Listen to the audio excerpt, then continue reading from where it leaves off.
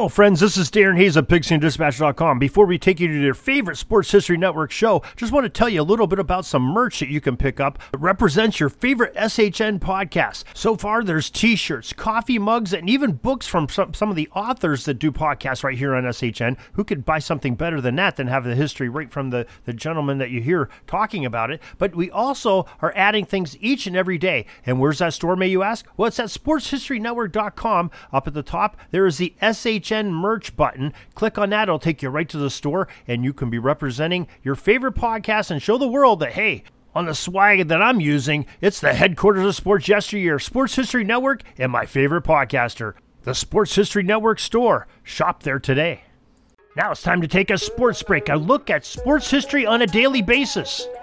Hello, my friends of sports history. This is Darren Hayes of the Sports Jersey Dispatch podcast. Welcome once again to the Pig Pen, your place for all things great in sports history, and welcome to your sports break for December 12th, where we will talk about some of the great events in athletic history, the people that are part of that, and the jersey numbers that they may have worn during that event.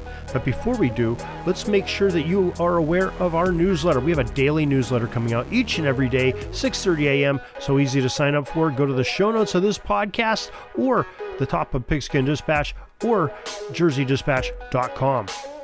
Now, those jersey numbers for December 12th are 38, 32, 31, 10, 13, 40, 12, 13, 9, 6, number 1, and jersey number 7. Starting off in 1936, on the calendar day of December 12th, 1937 NFL draft took place, and Sam Francis, number 38 from the University of Nebraska, was the first pick by the Philadelphia Eagles. The Huskers retired Sam's number 38 jersey in his honor. December 12, 1937, it was the 1938 NFL draft. Corbett Davis, number 32 from the University of Indiana, he was the first pick by the Cleveland Rams organization, number 1 in the NFL draft. December 12, 1950, the 16th Heisman Trophy Award was won by Ohio State halfback, number 31, Vic Jankowitz. Then in 1961, on the 12th of December, the Ballon d'Or, the Juventus Argentine forward, Omar Savari, who we don't really know what his number was. I'm not even sure if they wore numbers on that Argentine team. But he won the award for the best football player in Europe ahead of the Spanish midfielder Luis Suarez, number 10, and English forward Johnny Haynes, who also wore number 10.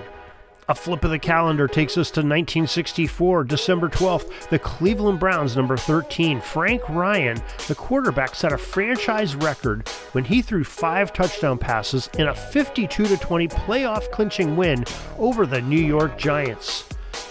December 12, 1965, Chicago halfback, number 40, Gale Sayers.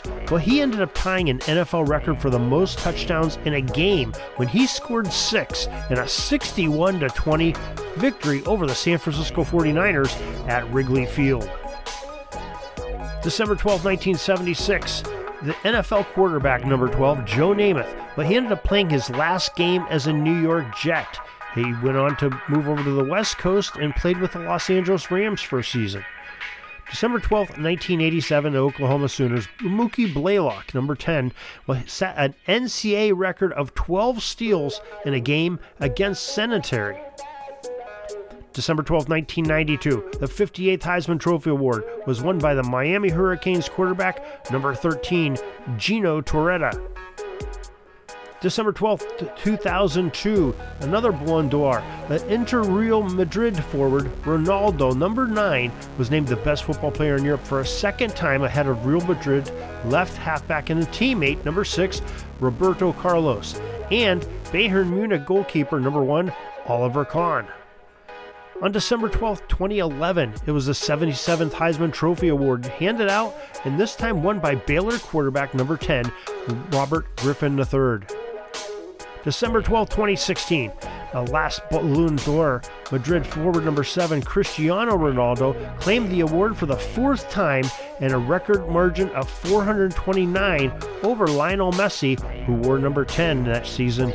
And that's your sports history for December 12th. A little sports week to take you away from life for just a little bit, take you into the world of sports history. If you'd like to capture some more, well, you can go to sportshistorynetwork.com. We have 30 podcasters that are just bringing you some great sports history with some great guests and great topics of all genres of sports in all eras. Also, you can go to pigskindispatch.com for some more football history, and Jersey Dispatch, the home site of this very podcast, for some great sports history.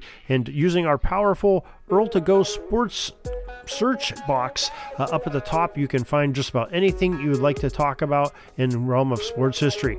So till tomorrow, everybody, have a great sports history day.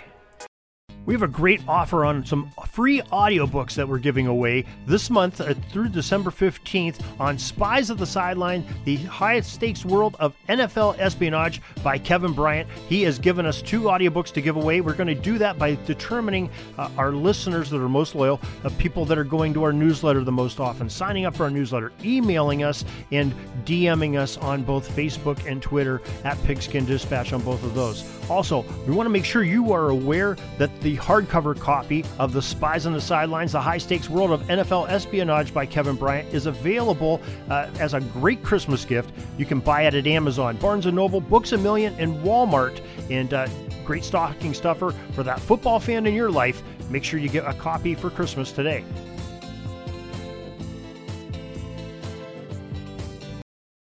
We're dribbling around and see the shot clock's almost out, so we got to put up our shot and come back tomorrow for some more great sports history. We invite you to check out our websites, jerseydispatch.com and pigskindispatch.com. Not only see the daily sports history, but to experience the preservation of great events and people that play the games. Find us on Pigskin Dispatch. It's also on social media outlets of Facebook, Twitter, Instagram, and don't forget the Pigskin Dispatch YouTube channel to get all your daily sports history. Pigskin Dispatch is happy to be associated with the Sports History Network, the sports headquarters of yesteryear, found at sportshistorynetwork.com. This podcast is part of the Sports History Network, your headquarters for the yesteryear of your favorite sport. You can learn more at sportshistorynetwork.com.